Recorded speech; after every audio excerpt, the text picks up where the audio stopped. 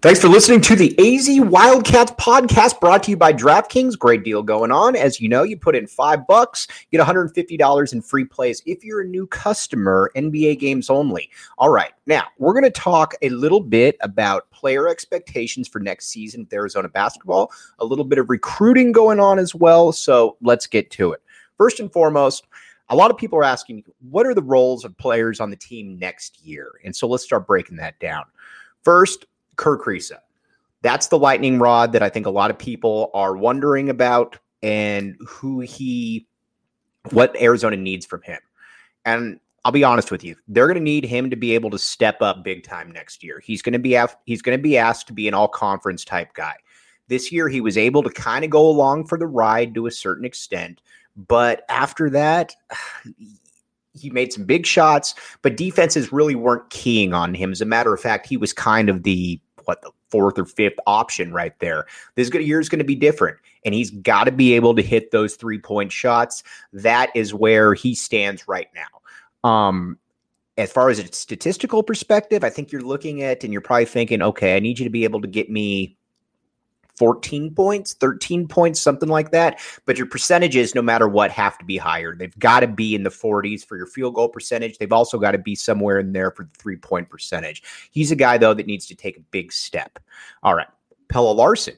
Now, he's another guy that at, 6'4", 200 pounds, he became a really good defender. And you watch him and he just understands. He's strong, he's physical, and he's also got a really good lateral ability defensively that not a lot of guys have. The big thing for him is offensively, you're going to be able to replace some of that production that you lost from Ben Mathurin and that you lost from Christian Koloko. He became a much better shooter as the season went on. That's certain. And I think that this is a guy, how do I put this? He needs to be in that 12 to 13 range as far as points per game. He also needs to be shooting in the mid 40s, and he's got that capability. He was so much better towards the end of the season. I just don't know what his upside is necessarily, and that's where it's difficult to really gauge, because if you don't know somebody's upside, you don't really know what to expect from them or what's a realistic expectation. I would imagine Lloyd's going to start conservatively and put him in that 12 to 13 point range. And no matter what happens, Arizona is going to start these two in the backcourt next year. I think a lot of people are wondering, who are you going to be getting? To replace these guys, these two are starting. That simple. All right. Now, Dalen Terry, assuming he comes back, Dalen Terry needs to be the best player on the team. Azuolas Tubelis can be physically, an all-conference type guy, but Dalen's going to have the ball in his hands, and quite frankly, Dalen should have the ball in his hands. If he doesn't come back, I think he's making a mistake, because I think if he does come back, he'd be a first-round pick. From a statistical perspective, we talked about this, but I think 15 points, 5 rebounds, 4 or 5 assists, something like that. That's where I'm expecting Dalen Terry to be. And obviously bringing that great defense. He does that, he'll be a first-round pick. All right, the other guys, though, that are on the perimeter are Adama Ball, and we're going to talk about Filip Borovicanin here in just a second on what to expect from him. But first, as you know, DraftKings Sportsbook app, code word PHNX. Put in $5 on these games, you get $150 in free plays. New customers only, Arizona only. Gambling problem, call 1-800-NEXT-STEP. By the way, my pick has been from the beginning the Miami Heat to win the NBA title, so that will be my DK pick of the week right there. All right, Filip Borovicanin and Adama Ball. Adama Ball is kind of the guy that you're sleeping on a little bit. Nobody really knows what to expect. And I think Arizona is certainly hoping that he can give you that, 9-10 points per game. And if he gets you anything more than that, that's certainly awesome, because he's got the talent.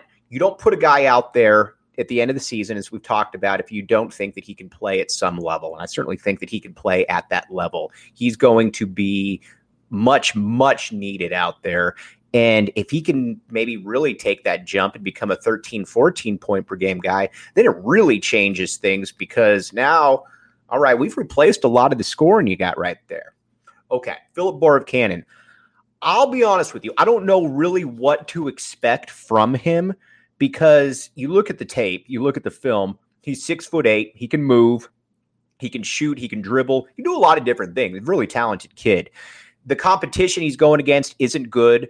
So that's difficult. It's going to be a real difference when he gets to the Pac-12 level. But at this point in the game, let's be honest here, Tommy Lloyd certainly deserves the benefit of the doubt right there, because he's put guys, everything Tommy Lloyd's touched since he's been here has turned out to be good.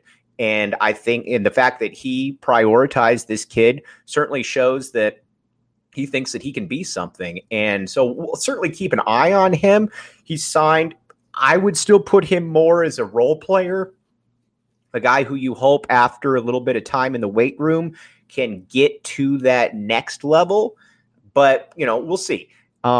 He does have some very intriguing characteristics, though. So that's kind of your perimeter right now. Arizona is going to add a couple more players for sure. There's no doubt about it. I wouldn't be surprised if some guys in the portal, maybe a guy from Texas, is somebody that Arizona looks at very, very hard. You're not going to get a true difference maker, but if you can get a guy that can defend and he can score 10, 11 points per game, maybe get you a couple assists, that's also where you're looking at. Again, probably a guy from the Big 12 to certainly keep an eye on right there.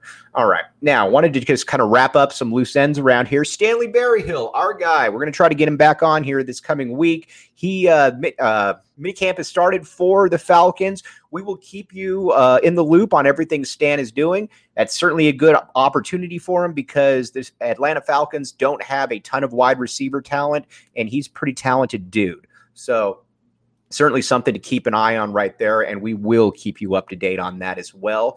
All right, in a second, we're going to talk a little bit of Arizona women's basketball, but first, as you know, DraftKings Sportsbook app, code word PHNX, put in $5, you get $150 in free plays on these NBA games. You got to be a new customer, though. Again, I like the Miami Heat. I've liked them, so if you think that I'm smart, go with them. If you think I'm an idiot, go against them. Really that simple.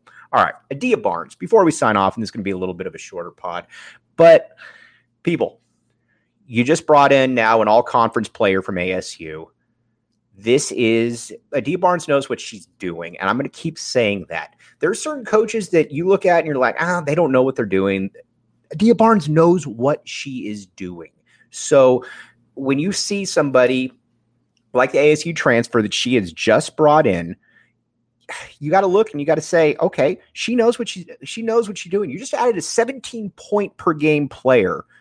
And on top of that, at a position and at a, let's be honest, you watch Arizona women's basketball last year, this was a team that really, really struggled to score. And now all of a sudden you've added 3 all-conference type players. Now, a lot of people are saying, it's not a good look that you lose all these players, but when you're adding somebody like a Jade LaVille from ASU, who is 17 points per game, torched Arizona this past year. When Adia Barnes is sitting there comfortably talking about next year, she generally has an idea of what she's talking about. And I think that's something that we certainly need to keep an eye on right there. So again, between her and 2 other players you brought in, you've just brought in 35 points of offense. This should be a team that should be ready to rock and roll. And I would imagine it's going to be a top 10 team sooner than later. Okay, we'll be back with you Sunday. But thanks so much. You've been listening to the AZ Wildcats podcast.